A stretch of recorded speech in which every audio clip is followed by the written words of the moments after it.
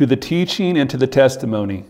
If they will not speak according to his word, it is because they have no dawn. They will pass through the land greatly distressed and hungry. And when they are hungry, they will be enraged and speak contemptuously against their king and their God, and turn their faces upward. And they will look to the earth, but behold, distress and darkness, the gloom of anguish. And they will be thrust into thick darkness. But there will be no gloom for her who was in anguish. In the former time he brought into contempt the land of Zebulun and the land of Naphtali. But in latter time he has made glorious the way of the sea, the land beyond the Jordan, Galilee of the nations. The people who walk in darkness have seen a great light, and those who dwelt in a land of deep darkness, on them light has shone. You have multiplied the nation, you have increased its joy. They rejoice before you as with the joy of the harvest, as they are glad when they divide the spoil. For the yoke of his burden and the staff of his shoulder, the rod of his oppressor, you have broken as on the day of Midian. For every boot of the tramping warrior in the battle tumult, and every garment rolled in blood will be burned as fuel for the fire. Good morning, church. It is good to be with you again, even though we're not face to face. We're excited for the time when we can meet again, and we're praying and hoping and preparing for that day, and we hope that it's very soon. We're going to be in, as Bob read, Isaiah chapter 8, verse 20. If you have your Bible, we'd love for you to open it up with us. Faith comes by hearing, and hearing by the Word of God. Join us in the Word of God today. We love you. Let me ask you a question. Who's your enemy? You ever thought about that? Or maybe the question should be, what is your enemy? Maybe you're like me and you're a people pleaser, and so you don't think that you have any enemies that you know about. But maybe things are your enemy. Maybe money is your enemy. Maybe you see that as some kind of conquering army that you can't wrangle, you can't get a hold of. Maybe money is the enemy who threatened to capture your heart. Maybe your enemy is a person, and maybe you're angry toward a person, you're bitter toward that person, and maybe they have captured your heart, and your whole life seems to be about hating that person. Maybe that's your enemy. Well, we all have them. Whether we know it or not, whether we admit it or not, we all have enemies. And really, I think from a biblical perspective, in a lot of ways, we should be thankful for our enemies. For one reason, and really maybe one reason alone. Our enemies have a way of revealing whom we trust. When we're face to face with our enemies, they have a way of spreading our soul out before us and revealing whom we really trust.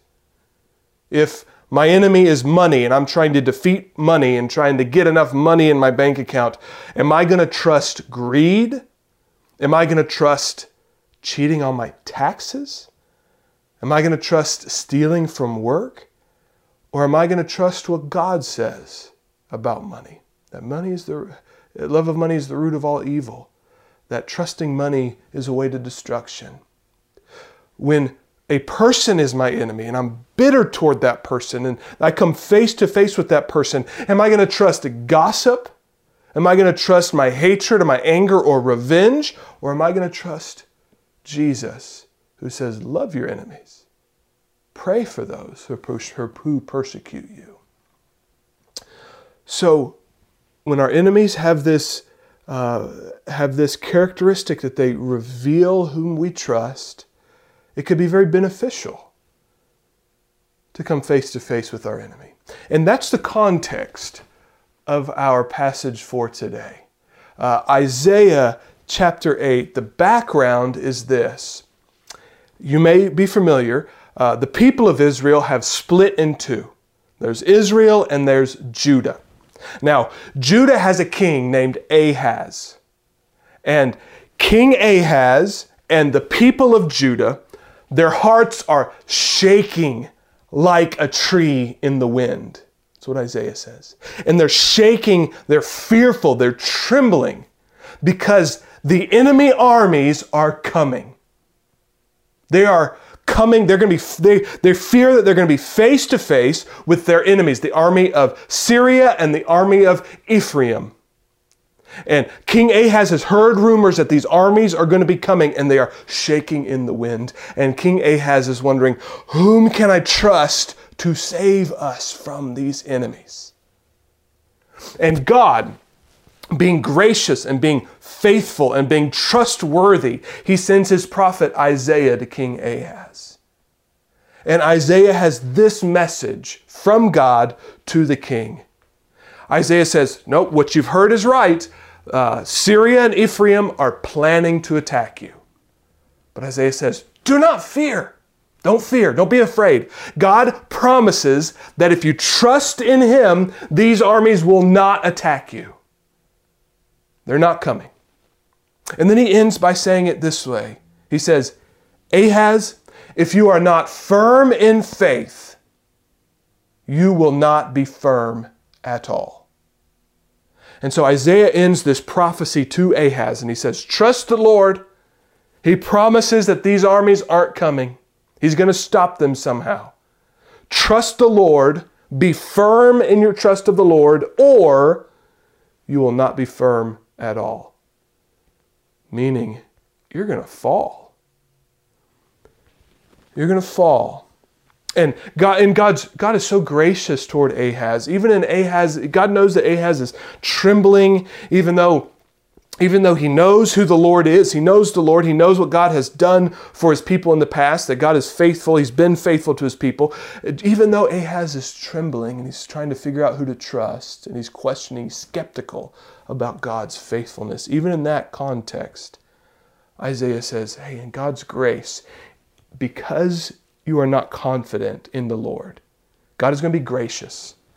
To grow your confidence, God is offering to you, Ahaz, to do something miraculous as a sign showing that he is really with you. And Isaiah says, you ask of whatever sign you want. It can be as low as Sheol or as high as heaven. That means anything your heart desires, any sign that you want, ask of it, and God will deliver to build your confidence. And so we have a picture where Ahaz, his enemies are coming. And he has a question. Ahaz, who are you going to trust in the face of your enemies? Are you going to trust God, or are you going to trust someone else, something else, or yourself? Whom are you going to trust? Now, we can all recognize that question. Whether we know it or not, whether we can admit it or not, all of us ask that same question 1,000 times a week. When our earthly enemies come to us, they're not the armies of Syria or Ephraim, but our enemies might be layoffs, might be poverty, it might be social rejection, it might be sexual temptation, it might be drugs or alcohol. Our enemies might be greed or hatred or gossiping, and they might be coming for us. Maybe that's happened to you this week. We all face it. And when these enemies come 1,000 times a week, we can ask ourselves, am I going to trust God in the face of these enemies? Obey God, trust him to get me through them? Or am I going to trust myself? Or am I going to surrender? Or am I going to trust something of the world to get me through? And we all answer this question in an eternal way. We all answer this question in the face of our real enemies, sin and death and hell. There is no army that has ever lived from the Stone Age all the way up to the most powerful army in the world. There has never been an enemy. There's never been an army more scary, more terrifying, more destructive than the armies of sin and death and hell. And we all make an eternal answer to that question. Who am I going to trust in the face of those armies? Am I going to trust myself for my goodness? Am I going to trust my parents that they wouldn't let me go to hell? Am I going to trust my self-righteousness, or am I going to trust Jesus? So we can all understand where Ahaz is. And with this question, am I going to trust God, or am I going to trust something? Am I going to search for someone else? Ahaz fails the test. He trusts someone else. Even in the face of this gracious offer of a miraculous sign, Ahaz pulls out a verse from Deuteronomy, and he hangs his hat in front of God's prophet Isaiah, and in response to God, he hangs his hat on this verse that says, do not test the Lord your God, which of course is not what he's doing. God is offering this. He's not testing God, and he pulls this verse out in a way of kind of a fake and phony, self-righteous biblical understanding to try to sound good, to try to make an excuse for going other places. He says, nope, I don't want a sign, I'm going somewhere else. And he runs to the biggest bully on the block. He trusts the empire of Assyria. Wicked people, powerful people. And he goes to Assyria and he says, hey, you need to help me. You need to protect me from these other guys. And Judah's not attacked by Syria and Ephraim. Judah's not defeated by Syria and Ephraim, rather. And guess what? What do you think's going to happen when the big bully in town takes care of those other guys for you? What's he going to do? Now he's coming for your lunch money. That's exactly what happens. The people that Ahaz chose to trust over the Lord becomes his destruction. And isn't that the way that it goes for us? When we trust something or someone above and beyond God, whatever that is, whomever that is, becomes our destruction. What an irony.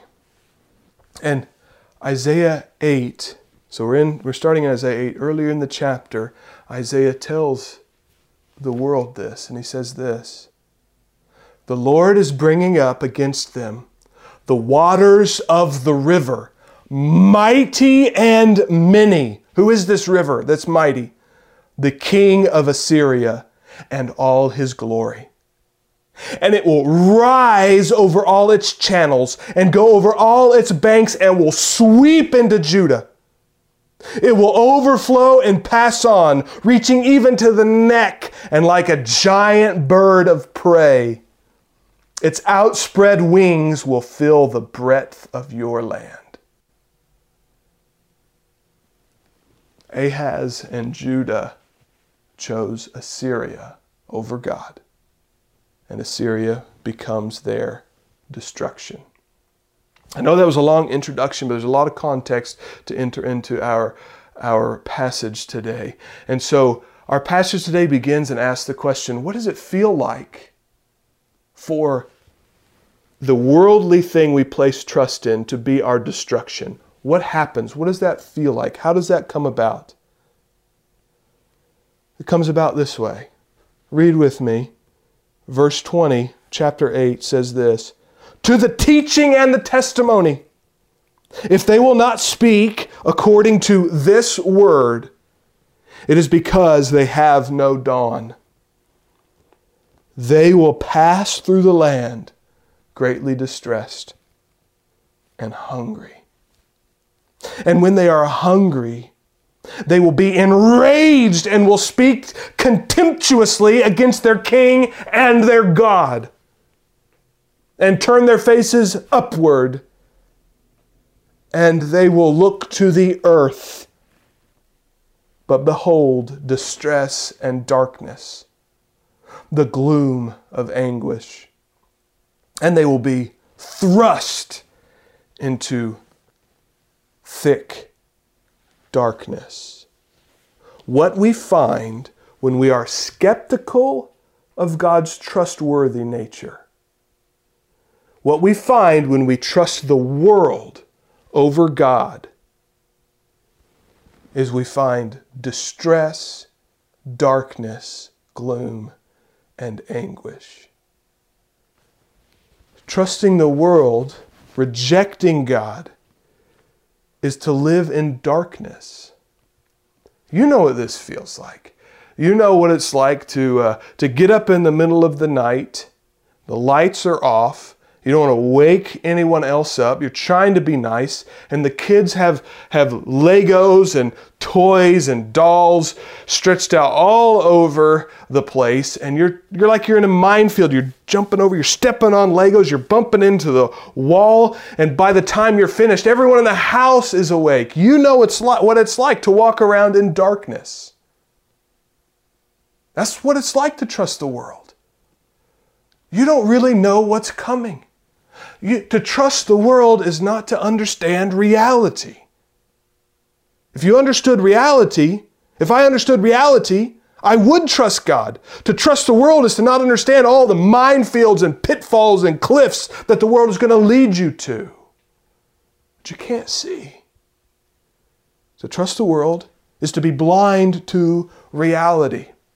Isaiah says when Ahaz and Judah trusted Assyria instead of God, they were living in a world of distress. Some of us are trusting things of the world to bring satisfaction, to bring relief, to bring necessities, to bring whatever. We're trusting the world. And you feel this. Some of us feel this every day, that we're living in a world of distress. Because when we trust the world will never satisfy us. And so we live in constant worry or anguish or anxiety or desperation. And I've been in church long enough, and I've been a sinner long enough to know that some of us live with this desperation deep down, and we show up to church with this nice smiley mask on.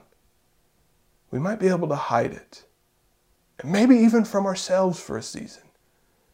But when we trust in the world, we're going to live in distress. We're going to live in darkness. And he says they will wander the earth and they will be hungry. There's nothing to satisfy. I'm walking around in the world and I'm stuffing things in my face in a hopes that it will satisfy me, but nothing will satisfy. Nothing will satisfy us. And as nothing satisfies us, one of our greatest sins comes swelling out of us. We're not satisfied by any of this stuff. We're living in distress. We're living in anxiety. We're living in darkness. And the reason we're living in all these things is we have rejected God. We have proclaimed Him untrustworthy by trusting the world. And yet we're angry at God. How sinful is that? God, I don't need you. And when I go this way and I try to have relationships satisfy me, or money satisfy me, or greed, or gluttony, or any of these other things, if I try to be satisfied there and those things fall short and I'm distressed over that, then I say, God, how could you let this happen?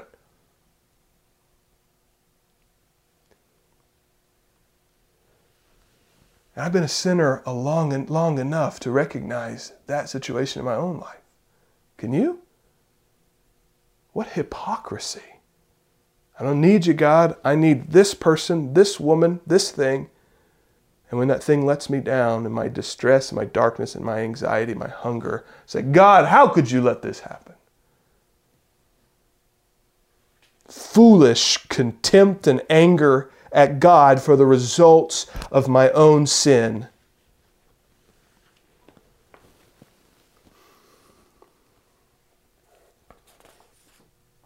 And here's an important thing to remember about all this. This is not a 20-minute kids show on television. This is real life. On a kids show on television, you make the wrong decision and boom, the consequences happen right then. What's so tricky about sin and what's so tricky about faithlessness is that it might feel good for a season. Listen, this is the third time I've said it during this talk. I've been a sinner long enough to know if sin wasn't fun for a little while, I wouldn't be doing it. So for Judah and for Ahaz, man, that coming to Assyria seemed great for a little while. Whew! All right, didn't have to trust God. Assyria saved the day. Way to go, Assyria. That sounds great. There was a season that looked like a good idea. And often this is God's patience with us, that we sin or we try to find satisfaction there. And he calls us, Christians, he's calling us, his Holy Spirit is gentle conviction saying, you don't need to be going that way. Place your trust in God. This thing will let you down. And for a season, we chase after that and everything looks okay and we ignore that gentle correction of the Holy Spirit. And then finally, boom, in God's patience, he lets us do that, calling us back, letting us reject him. And then we fall flat. Isn't God gracious? Isn't he patient?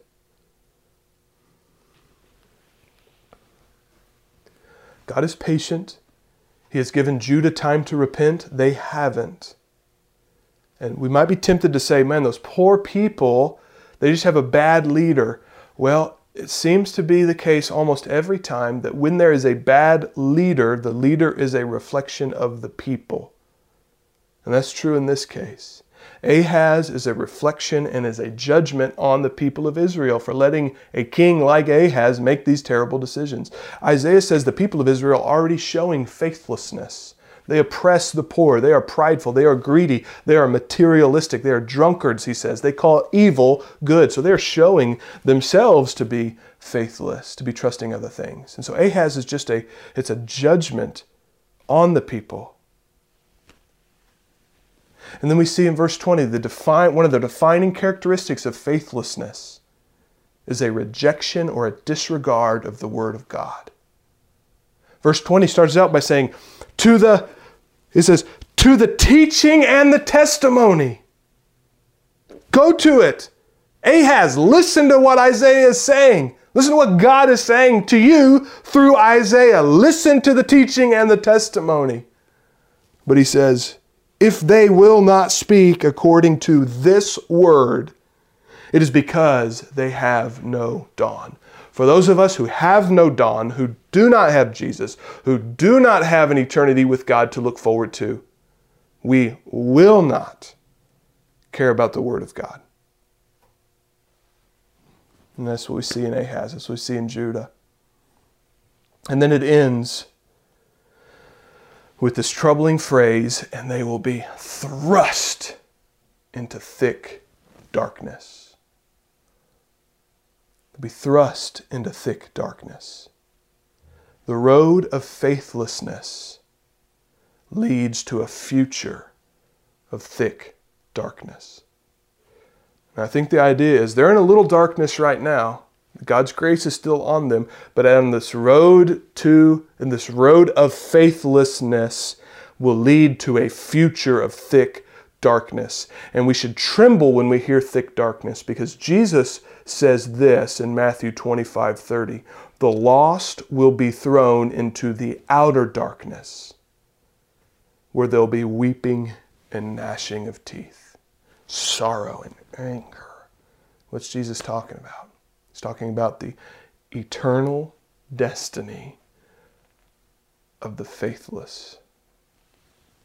The eternal destiny of those who continually reject God and claim that He is untrustworthy.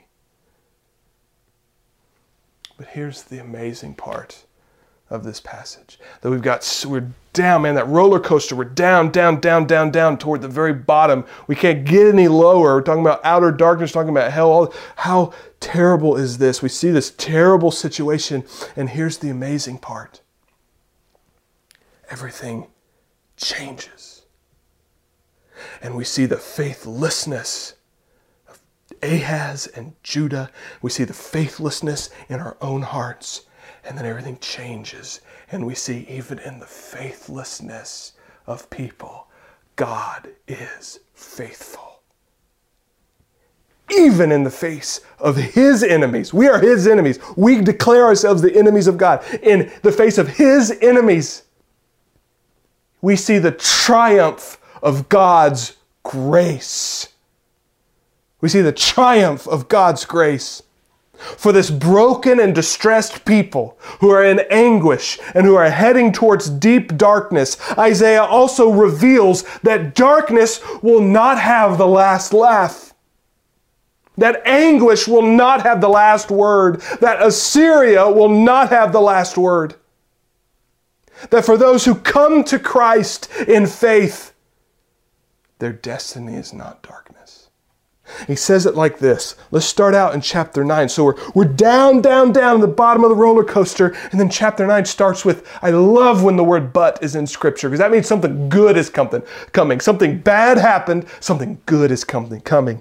But, chapter 9, verse 1, but there will be no gloom for her who is in anguish. In the former time, talking about right now, what he's talking about. In the former time, what's happened to Judah right then, he brought into contempt the land of Zebulun and the land of Naphtali. That's Galilee. But in the latter time, he has made glorious the way of the sea, the land beyond the Jordan, Galilee of the nations. Now, Isaiah is talking about the same piece of land. And he's talking about how we have been faithful or faithless in the face of a faithful God. We have run after worldly things to trust in, even in the face of that. Yes, God has brought judgment in Galilee, where Assyria has come, where anguish is now. But in that same land, something glorious will happen. Galilee is where Jesus comes. In the same land that seems wrecked by faithlessness, that seems hopeless by not trusting God, that seems hypocritical and terrible and all, in that same land, God will walk among us. Can you believe it? Can you believe it? And he will walk among us, and he won't be Assyria. He will walk among us, and where Assyria brought destruction, he will bring healing. Where Assyria brought death, he will bring life. Where Assyria brought oppression, he will bring freedom. In that same land, in the face of faithlessness, God's grace is triumphant. And what's so amazing about this passage, what's so amazing about this turn, what's so amazing about that word but, is that what did these people do to deserve that? Isaiah says these are prideful people who have rejected God, who have rejected his prophets, who are greedy and oppress the poor and are self-righteous. He gives this picture, and read the Gospels. What do we see? We see the same thing when Jesus walks the earth. They are still prideful and self-righteous. They're just like me. They're still sinners. What did they do to deserve this glory? Nothing. It is pure grace and mercy of God. It is God displaying that Assyria that you trusted in is not worthy of your trust, and the God that you have rejected remains faithful forever and gracious forever. Despite all people's utter rejection of God, he will send Jesus to save sinners. What a God we serve. And what will Jesus bring? Why will Jesus prove more trustworthy? What will the world look like? That's how we end this passage together. It says this in chapter 9, verse 2. The people who walked in darkness have seen a great light. Sinner, have you seen the light of Jesus? Those who dwelt in a land of deep darkness, on them has light shone. You have multiplied the nations. You have increased its joy. There's that word again. Increased its joy. They rejoice before you, Jesus, as with joy at the harvest, as they are glad when they divide the spoil. Spoil of what? Spoil of war. For the yoke of his burden and the staff for his shoulder and the rod of his oppressor you have broken as on the day of Midian. For every boot of the trampling warrior in battle tumult, in battle garb, and every garment rolled in blood will be burned as fuel for the fire. What will Jesus bring? Why is Jesus trustworthy? Well, where everything else brings darkness, Jesus brings light. You will not understand and see reality without first seeing Jesus. C.S. Lewis says it beautifully. I believe in Christ, he says, like I believe in the sun. Not because I can see it, but by it I can see everything else. He's right. Jesus himself says that. John 8:12, he says, Jesus spoke to them saying, I am the light of the world. Whoever follows me will not walk in darkness, but will have the light of life. Jesus is trustworthy because he helps us see the world for what it really is. He helps us see those things that we might try to trust in, and we see that they're leading us to a cliff and they're leading us to thick darkness and eternal darkness. He shows us who we really are. That we're sinners in desperate need of a Savior. Jesus brings us light. Jesus brings us joy. It says this land that was defined by distress and anguish and gloom has found incredible joy. Joy in two ways. Joy as in the harvest. You remember how Isaiah said these people are hungry? Well, now with Jesus, people can be full. Joy as in the harvest, as in Jesus provides his people with everything we need for life. Jesus says, I am the bread of life. Jesus says, I am the water of life. Jesus says, I am the life. Jesus provides his people with everything they need to be fully human. He said, I'm going to give you two examples.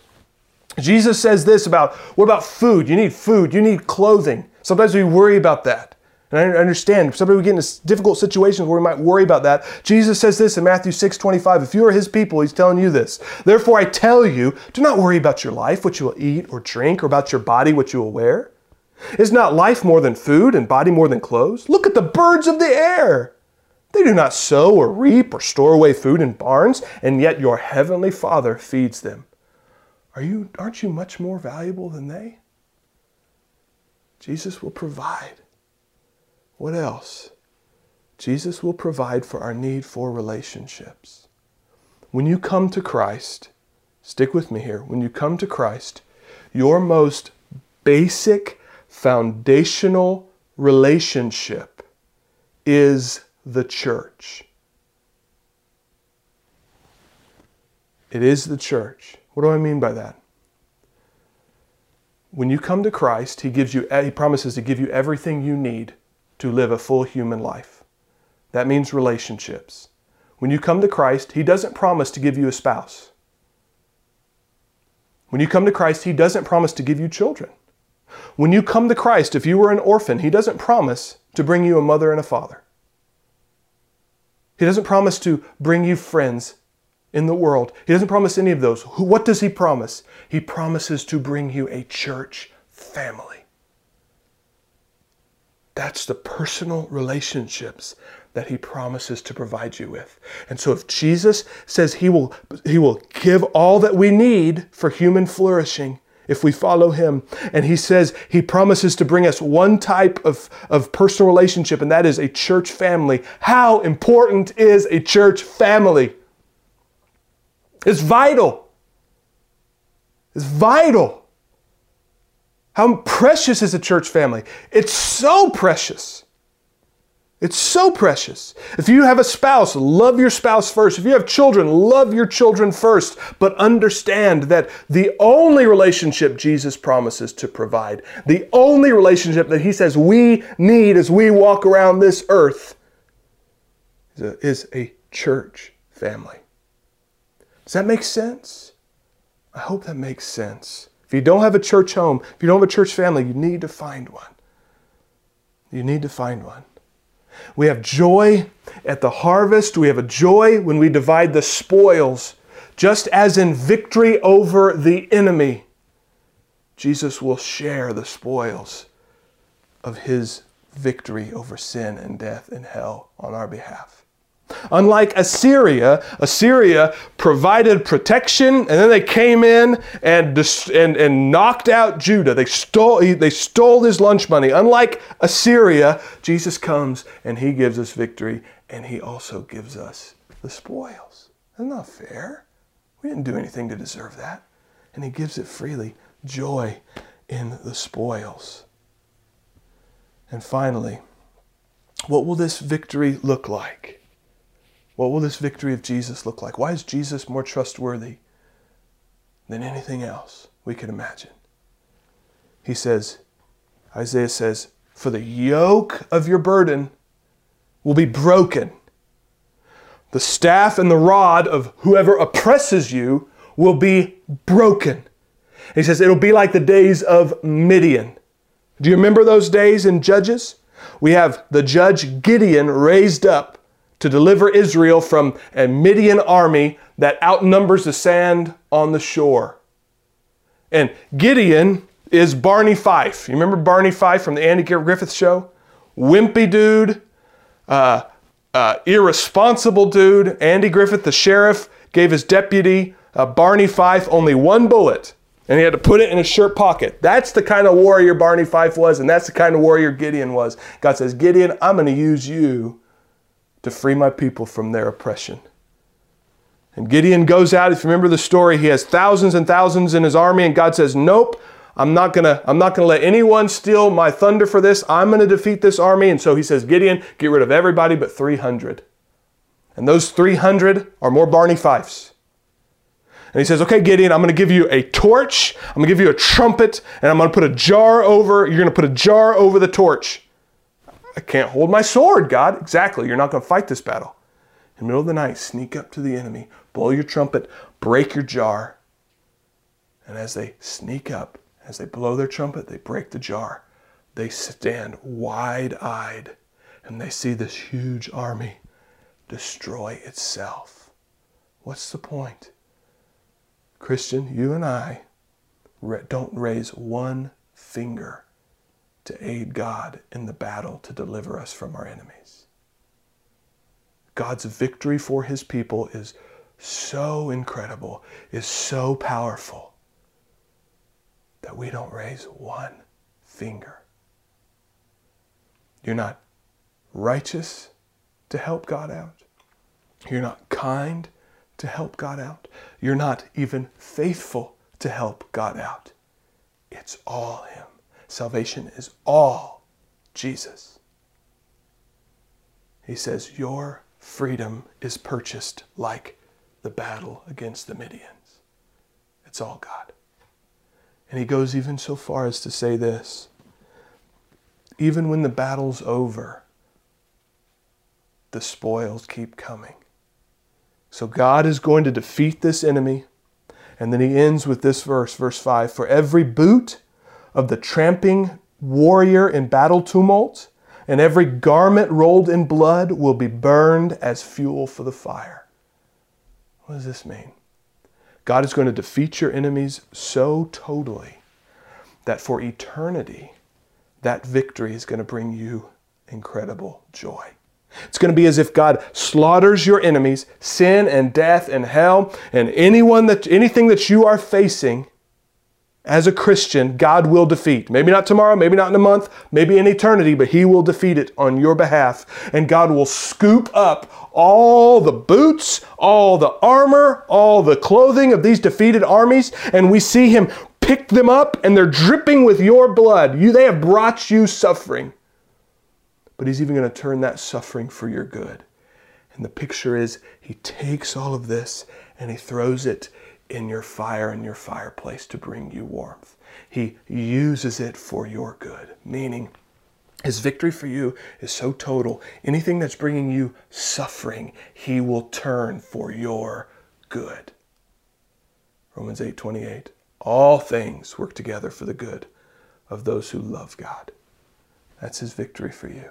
So, our question is, whom do you trust when you come face to face with your enemy? Whom will you trust this week, Christian? Maybe You have trusted in God for your salvation through the work of Jesus Christ. You have said, Jesus, I know I'm a sinner. I trust in you. I repent from trusting in anything else. I repent from my sins. I'm a trust in you. And you know that Jesus has wiped the floor with your enemies and you have eternity sealed forever. But maybe this week you're going to have these smaller battles like I am, 1,000 of them. Who are you going to trust? Maybe you're here. Maybe you're there. You're listening to this and you haven't trusted Jesus for your eternity. What's stopping you? Jesus claims that he will bring you victory. He will provide you with joy. He will provide you with love. He will provide you with satisfaction for eternity. And I can tell you, he delivers what he promises. What's stopping you from trusting him? We love you. I can't wait to be with you face to face. Please be praying for us in this season. We're praying for you. We love you. We'll see you again next time.